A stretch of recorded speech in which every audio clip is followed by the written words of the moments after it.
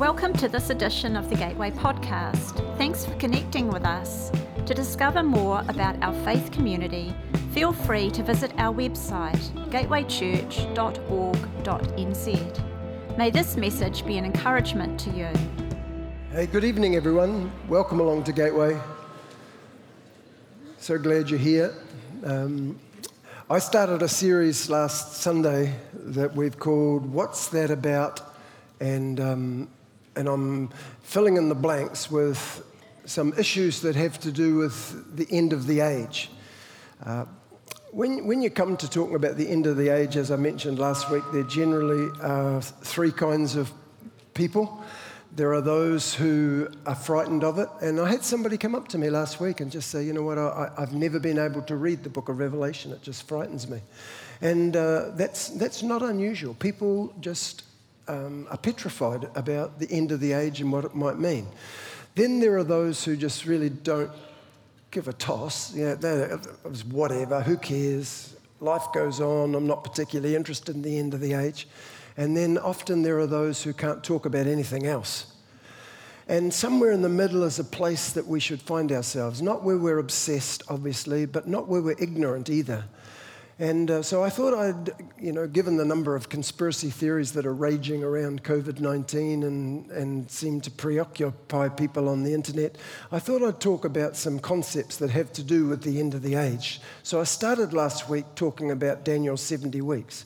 It's kind of diving in the deep end, to be honest, but the reason I started with Daniel's 70 weeks is people's interpretation of that passage of Scripture affects everything downstream. And I've mentioned a couple of times, books like Left Behind and Late Great Planet Earth, a lot of the preachers that you see on TV, the take they have on the end of the age is related to what they think about Daniel chapter 9, Daniel's 70 weeks. So although it's diving in incredibly deep right at the beginning, I wanted to start there because everything else seems to flow from that. Last week I talked about the fact that Daniel chapter 9 breaks into three major movements. There's Daniel's prayer, there's Gabriel's presence, and then there's Gabriel's prophetic word. And I shared how through that whole chapter there is one major theme, and it's the theme of the covenant. Daniel is praying because Israel are in exile, and they've been exiled because they have violated the stipulations of the old covenant, and there were curses associated with it. You can read it in Leviticus 26, Deuteronomy 28. Blessed if you do this, cursed if you do that. Well, they did that. The curses had come to them. Now Daniel is praying. He's been in captivity in Babylon for nearly 70 years. Jeremiah said they would be there for a period like that, and he's now asking God to remember the covenant mercies as he had remembered the covenant curses. So there's this theme right through about covenant. And then Gabriel turns up and starts talking about covenant. And what I suggested last week is he hasn't suddenly switched and started talking about another covenant at the end of the age. He's talking about what Daniel is praying about. I'll read the prophecy, okay, if you could put it up there for me. Gabriel says to Daniel, 77s are decreed for your people. Let me just stop there and take that word 77s, okay? Now, if we were in English, we might use the word heptads, or we could use a term like dozens. 70 dozens. Dozens of what? Well, we aren't told. And this prophecy actually doesn't tell us either. It's 70 groups of sevens, but we don't know what the sevens are. We've got to work that out as we go. So 77s are decreed for your people and your holy city to finish transgressions, to put an end to sin, to atone for wickedness, to bring in everlasting righteousness, to seal up vision and prophecy, and to anoint the most holy place. We dealt with that last week, and I suggested those 6 clauses were all fulfilled in the ministry of Jesus. The language is that of the high priest making atonement. And we know that Jesus is our high priest, and he's made atonement, and he's dealt with those 6 clauses. Now, somebody might say to me, Don, none of those things are there in their fullness. You know, sin hasn't actually been dealt with. Transgressions haven't actually been dealt with. They're continuing on. And I'd say to you, yes, but judicially, provisionally, in the work of the cross, Jesus has dealt with those things. Now, we await the consummation of them, but they have begun. And without going into a great explanation, some of you, at least who have sort of toyed with theology, will have heard the phrase, the now but not yet of theology. And that basically has to do with the fact that in Jesus, God has acted dramatically into our world, and the kingdom of God has come. Has it come in its fullness? No, not yet. But it has started. It is here now. We await its fullness. And with all of those 6 clauses that we looked at, Jesus has brought those into reality. We ultimately wait their fulfillment. So we talked about that last week. This week I want to pick up from where it says, know and understand this, from the time that word goes out to restore and rebuild Jerusalem until the anointed one, the ruler, comes. There will be 7 sevens or heptads and 62 sevens or heptads. It will be rebuilt with the streets and a trench, but in the times of trouble. After the 62 sevens or heptads, or another word, by the way, you could put in there is seasons. After 62 seasons, the anointed one will be put to death and will have nothing. The people of the ruler who will come will destroy the city and the sanctuary. The end will come like a flood. War will continue until the end, and desolations have been decreed. He will confirm a covenant with many for 1 season or 7 or heptad. In the middle of that 7 or season, he will put an end to sacrifices and offerings, and on the wing of abominations shall be the one who makes desolate, even until the consummation, which is determined, is poured out on the desolate. You can understand why that is an incredibly difficult passage. But it's so important and affects everything downstream, okay? So Gabriel gives Daniel the start point of this marked off period of 70 seasons. There's a lot of disagreement as to which decree or command Gabriel is referring to that will start this whole process, and there are at least 4 possible options. We don't have time to delve into it in the manner it deserves, but let me give you my start point and the start point of many scholars. And it's an opinion. I'll tell you why I hold it in a moment, but it's found in 2 Chronicles chapter 36, verse 22 and 23. Where it says, thus the word of the Lord spoken through Jeremiah came true, that the land must rest for 70 years to make up for the years when the people refused to observe the Sabbath. They had just been 70 years in bondage, and that bondage was a result of 490 years where they had refused to have the Sabbath year. Every 7th year was supposed to be a Sabbath year where the land lay fallow. And the children of Israel had ignored it. So God basically says, well, I'll collect them all up and I'll have them in one fell swoop. You can go into exile in Babylon and the land will lay fallow for 70 years. So a 490 year period had just finished. And then as it finishes, the first year of Cyrus of Persia, the Lord stirred up the spirit of Cyrus to make this proclamation throughout his kingdom, putting it in writing. All the kingdoms of the earth have been given to me by the Lord God of heaven, and he has instructed me to build him a temple in Jerusalem, in the land of Judah. All among you who are the Lord's people, return to Israel for this task, and the Lord be with you. So one cycle of 77s has just finished, and I'm suggesting to you that that decree starts the next cycle of 70 seasons, 77s. The decree of Cyrus was the termination of the 70 years of captivity and the beginning point of the word that Gabriel spoke to Daniel. Now, some people reject that decree. They say, no, it's not Cyrus, because the decree that Cyrus issues speaks about rebuilding the temple, but it doesn't speak to the rebuilding of the city. And so they pick another decree. But I would like to suggest to you that while that passage says the rebuilding of the temple, it strongly implies that the city will be built also. And Ezra's enemies, when they come to complain about what the returned Jews are doing, they say they're rebuilding this rebellious and wicked city. And further to that, Isaiah prophesied 200 years before Cyrus was born, a remarkable prophecy. And he speaks to this individual, names him, and says, who says of Cyrus, he is my shepherd and shall do all my pleasure, even saying to Jerusalem, you shall be built, and to the temple, your foundations shall be laid. So when people say, it's not that decree because it doesn't talk about rebuilding the city, well, it does, actually, prophetically. And in Isaiah 45, verse 13, I've raised Cyrus up in righteousness, and I will direct all his ways, and he shall build my city. He shall let my captives go, not for price, not for reward, says the Lord of hosts. So there's no reason, in my thinking at least, why we would reject that decree. It's the end of the last season. Naturally, it begins a new one, and it meets all of the specifications. Now, what a lot of people do is they assume that since it's 7 sevens or 77s, the sevens must be years. They work that out at 490 years, and then they take Cyrus's date and extend it out 490 years and try and find out what happened at the end of the exact 490-year period. And I want to suggest to you that that actually is not something that you can do easily because of two major hurdles. Now, the first hurdle is that we actually have absolutely no reliable chronology for that period of time. Every chronological system covering that period that we're dealing with from the beginning of the Persian monarchy through to Christ is largely a matter of guesswork.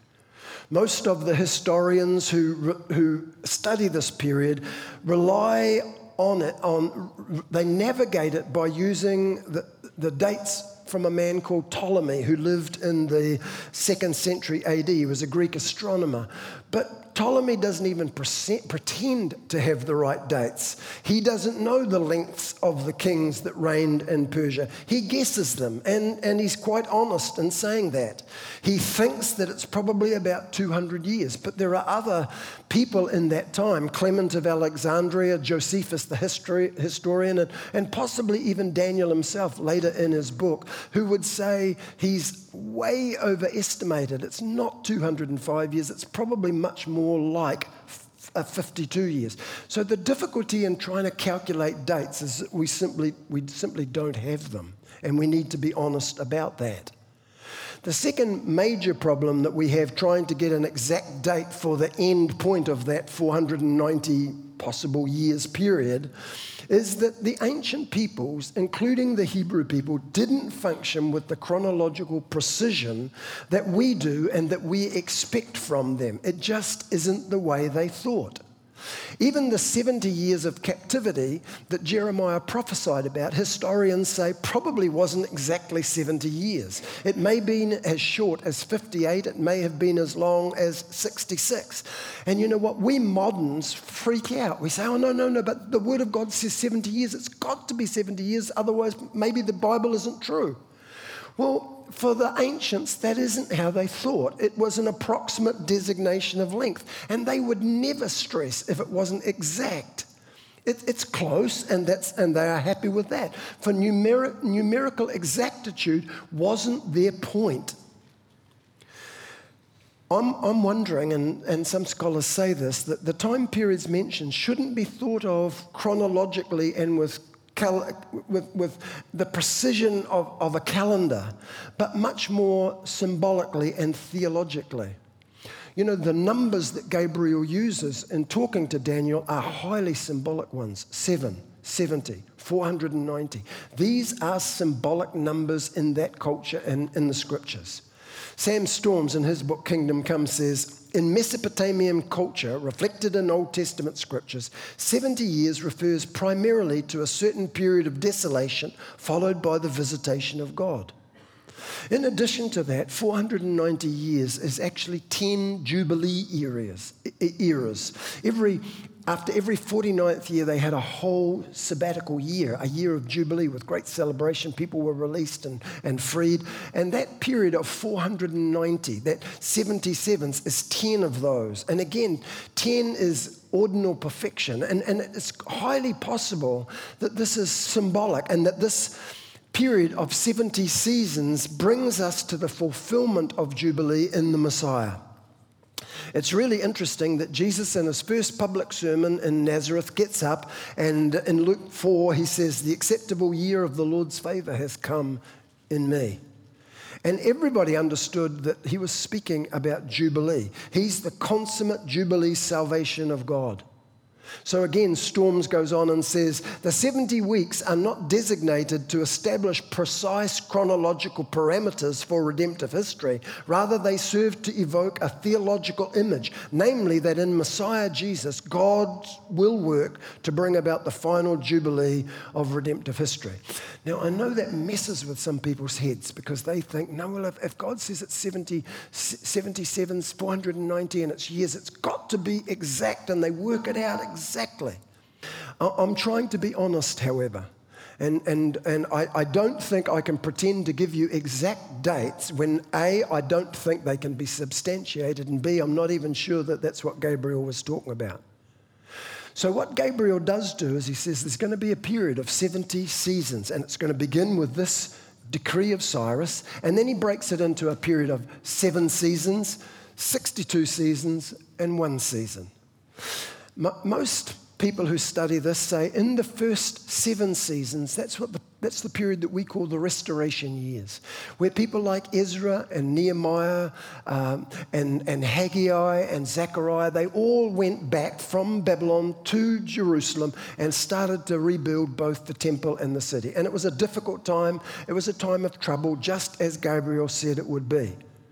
So that's the first season of 7 seasons. Then there's 62 seasons, or heptads. Again, most scholars say that's the intertestamental period. That's the period of about 400 odd years when there is no prophetic voice, from Malachi through to John the Baptist. So if you add those two together, a season of 7, a season of 62, you come to 69. Gabriel states that at the end of that time, 69 seasons, that will bring us to the manifestation of Messiah. And people do work it out in years, and they come up with all kinds of things. I'm not going to bother going there. But I want to tell you, when you come to the Messiah being manifested, there's really only one incident in Jesus' life that you would say, this is where Messiah is manifest. This is where he is revealed. And it's at his baptism. It's not at his birth, because that largely went under the radar. But at his baptism, he comes out publicly. The Father speaks from heaven and says, "This is my beloved Son in whom I'm well pleased." John the Baptist points his finger at him and says, "Behold, the Lamb of God who takes away the sins of the world." And Jesus' public ministry is launched. That's the time that he is manifest to the people of Israel. And Jesus begins preaching and says, the time is fulfilled. What did he have in mind? I wonder that he had Gabriel's words in mind. The seasons have come, and it is the end of the 69th season, the manifestation of Messiah. Now, Scripture makes plain, Gabriel says to Daniel, that after 69 seasons have gone, in the 70th season, Messiah will be cut off. And we know that Jesus' ministry lasted approximately 3.5 years, and after 3.5 years, he was literally cut off. Cut off is a way of describing penal substitution, a penal death. It's a violent death. And Messiah was cut off during that 70th season. Then after that, it says, verse 26, "And the people of the prince that shall come shall destroy the city and the sanctuary, and the end thereof shall be with a flood, and unto the end of the war desolations are determined." All right, so we got 7 seasons. 62 seasons brings us to the manifestation of Messiah. We are now in the 70th season. In the middle of the 70th season, the Messiah is cut off. Then we've got this verse. And I'd like to suggest to you that it's parenthetical. It should be in brackets, because it's a thought that interrupts the main flow of the prophecy. And it speaks about a people who will come, who will destroy the city. Now, there's 2 possibilities for this people. One is that it's the people of the Messiah. that we've been talking about all up till this point, the people of the Messiah will destroy the city. And if you know anything about history, in AD 70, when the city was destroyed, there was massive infighting among the people in Jerusalem. And Josephus, the historian, says that infighting was the reason Jerusalem was destroyed. So, yeah, that's a possibility. The other possibility, and probably is more likely, is that the prince who will come and his people are Titus, the Roman prince, and the Roman soldiers. And they came, surrounded Jerusalem. While the Jews were fighting inside, these guys were building ramparts on the outside. And in AD 70, they burst through the city, completely destroyed it.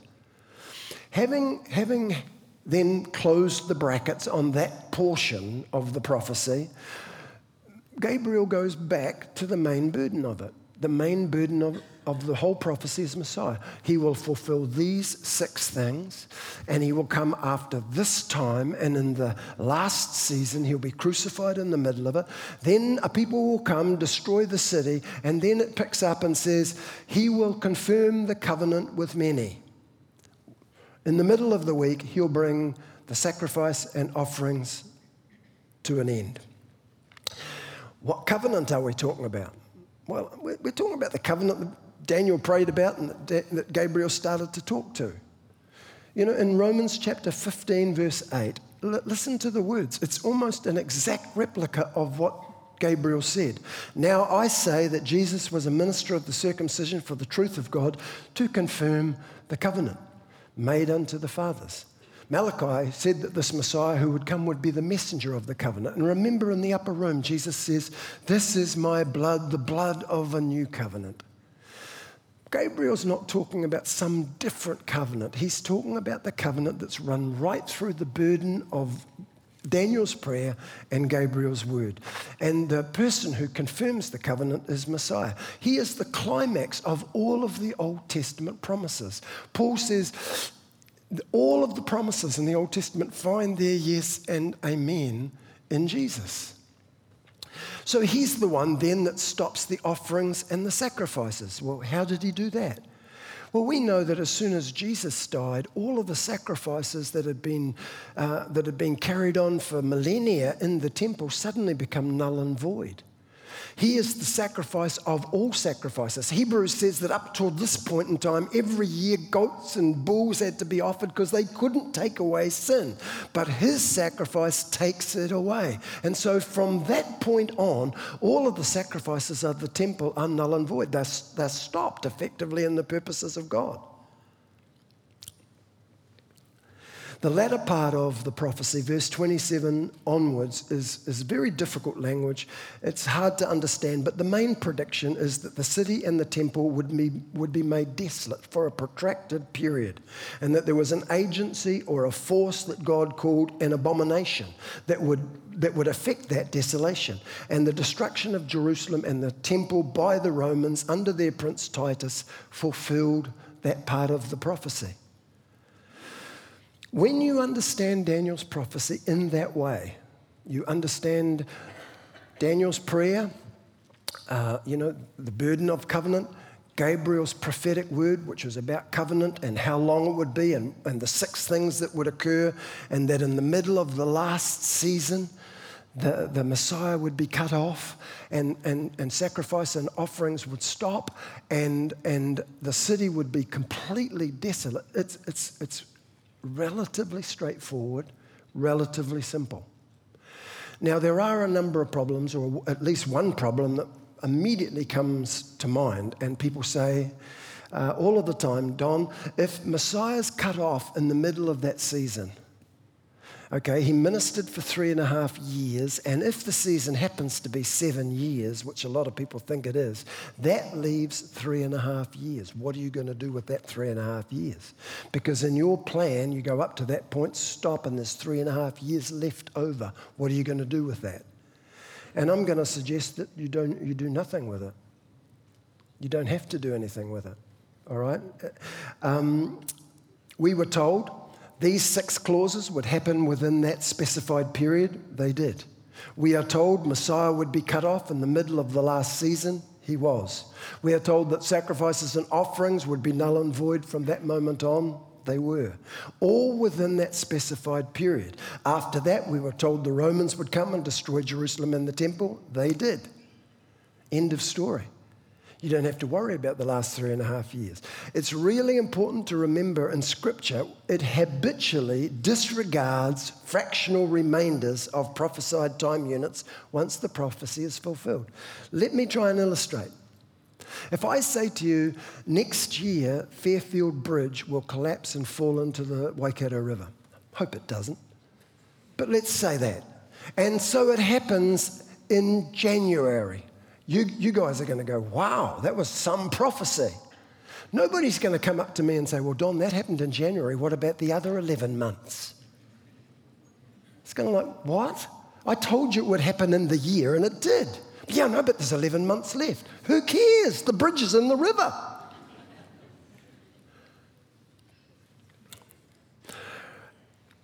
When Jesus said to his disciples, 3 days, 3 nights, on the third day I will rise again. And we sang a song this morning that says, at the break of dawn he did. At the break of dawn, on the third day, Jesus rose from the dead. I don't know anybody who sat around the tomb saying, yeah, that's interesting, but what about the other 24 hours or 22 hours? You know, nobody cares. It was on the third day, as he said, and nobody is interested in the leftover period. Remember that this prophecy isn't about specific years, but seasons. And in the last season, what was prophesied happened. And you don't have to worry about the fact there's some left over. Now, that's going to be a real surprise for some of you who have been told that at the end of the age, there will be this season that'll be really important. It'll be 7 years, broken up halfway through with 3.5 years. And it's, you know, and if you've read the books, Left Behind, I've seen the movies or played the board game. If you've read Late Great Planet Earth, or if you've listened to lots and lots of preachers, now they will tell you a really interesting thing. They will tell you that the 6 things that we looked at Messiah having completed in his act on the cross actually haven't been fulfilled, so they go to the end of the age. Okay? And then they say that time period goes right up to 69 seasons, and then you sever the 70th one off, the last one, and you move that to the end of the age.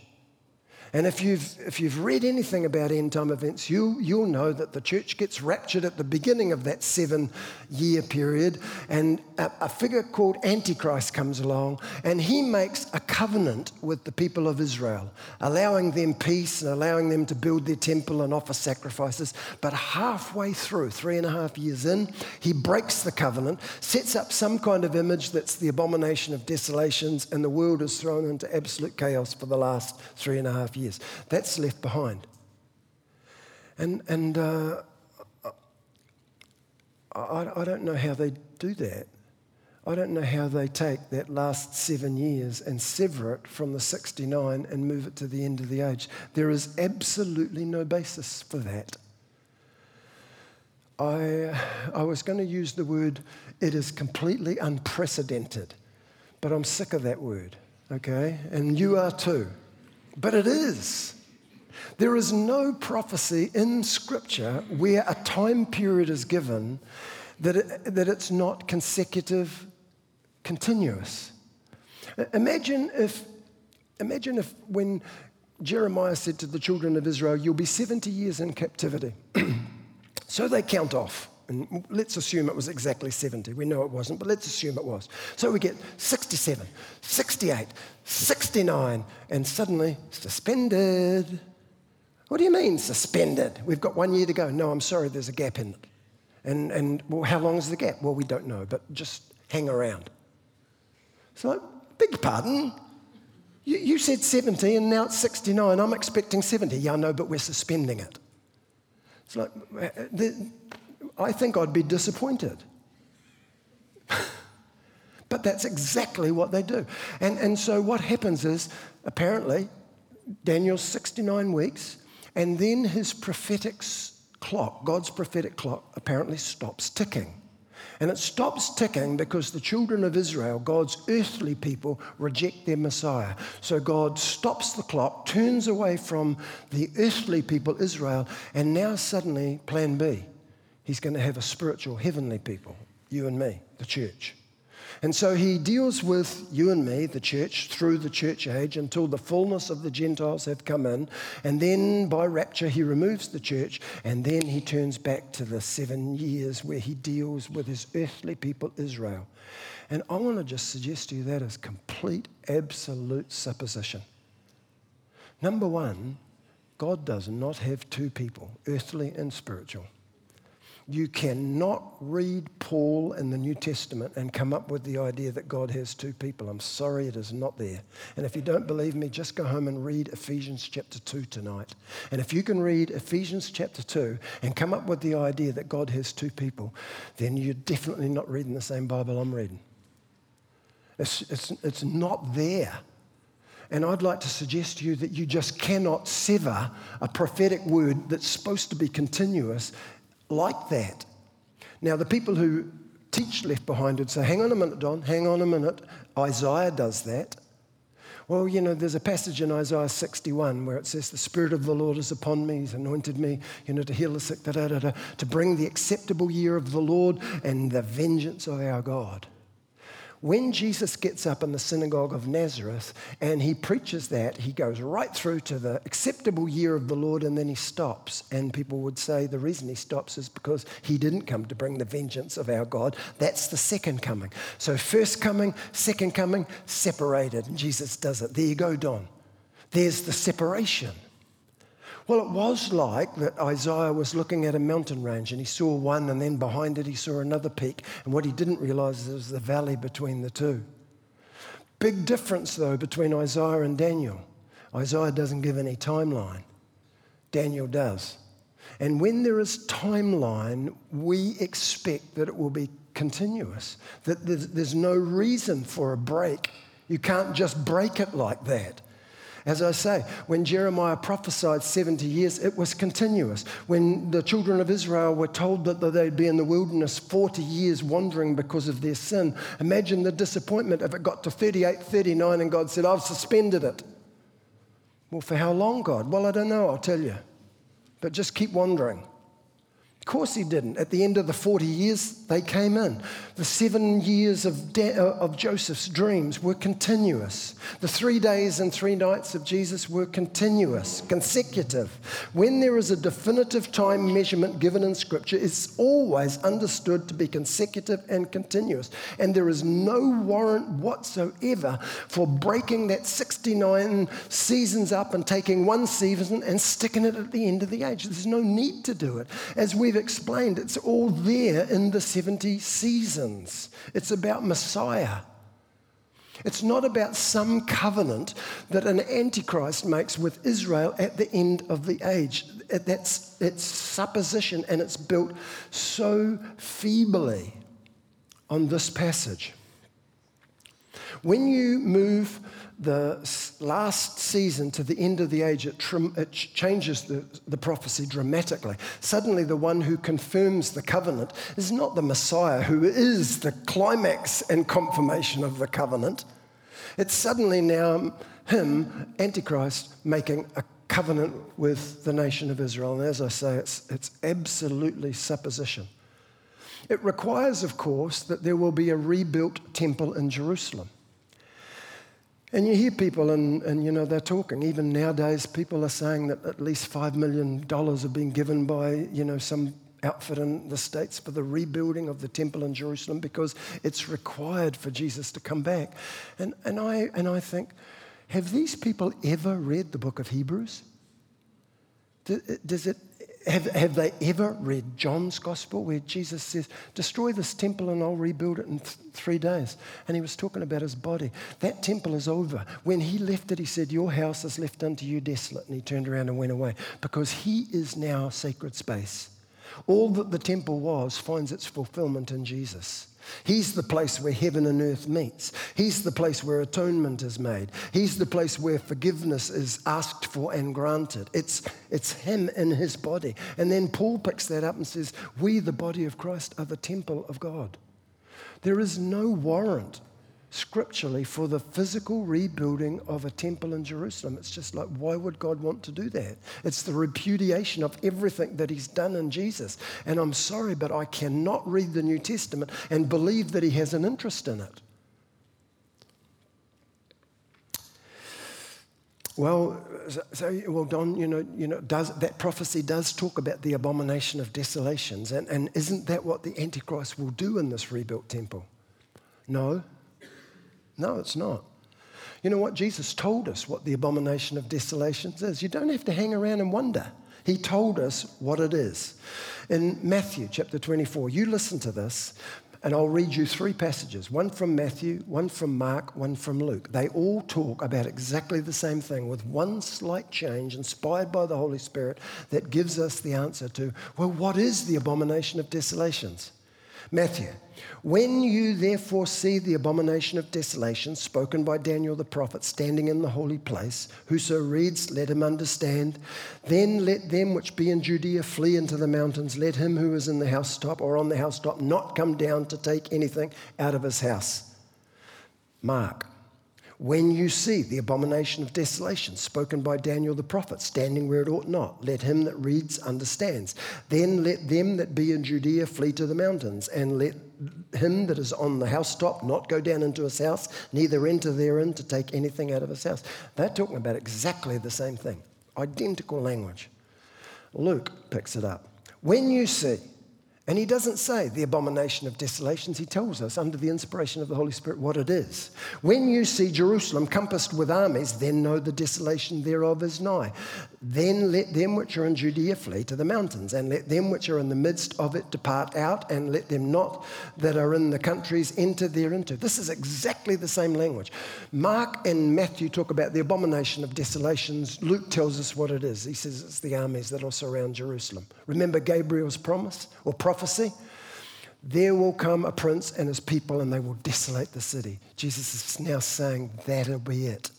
When you see Jerusalem surrounded by armies, understand this is the season of desolation that Gabriel spoke of. And you know, Josephus, the historian, tells us that the Christians of that time understood. And when they saw the Roman armies coming, they fled the city. And they say that not one Christian perished in the destruction of Jerusalem, which actually killed well over 1 million people. The Christians heard the word of the Lord through Jesus, through Gabriel's prophecy to Daniel. They saw it, they fled. The people who remained were butchered. They said there weren't even enough trees to make crosses for them. When you read it like this, the whole prophecy, for me at least, makes sense. The prophecy of Daniel's 70 weeks has its burden as Messiah. It's about what he would accomplish and when he would do it. And as you look at it, it's exactly what happened. The whole idea that somehow the time of the fulfillment of this prophecy is in the future is incredibly flimsy. The whole idea that God has turned from his precious earthly people to now take up plan B, which is his church, the spiritual people, has no basis in Scripture. As I said before, you cannot read Paul. I'm sorry, you cannot read Paul and get that idea. God has one people. He has one olive tree. And the natural branches, unbelieving Israel, have been broken off, and the unbelieving Gentiles have been engrafted in. It's one olive tree, not two. He's got one olive tree, not an orchard. And you and I have been engrafted into the story of Israel. That's why Paul calls us the Israel of God, the true Israel of God. And that's why James, writing in his letter, wrote to people and said, you are the 12 tribes of the dispersion. It's like, what kind of language is that, James? Well, your role now is people of Israel. You have been engrafted into Israel's story, and God has one people, those who put their faith in Jesus. He has one way of salvation, not two. I'll talk about this more because when you start talking about the church being plan B, my goodness, that deserves a couple of sermons. Thanks for listening. If you'd like to know more about our faith community, feel free to visit our website gatewaychurch.org.nz.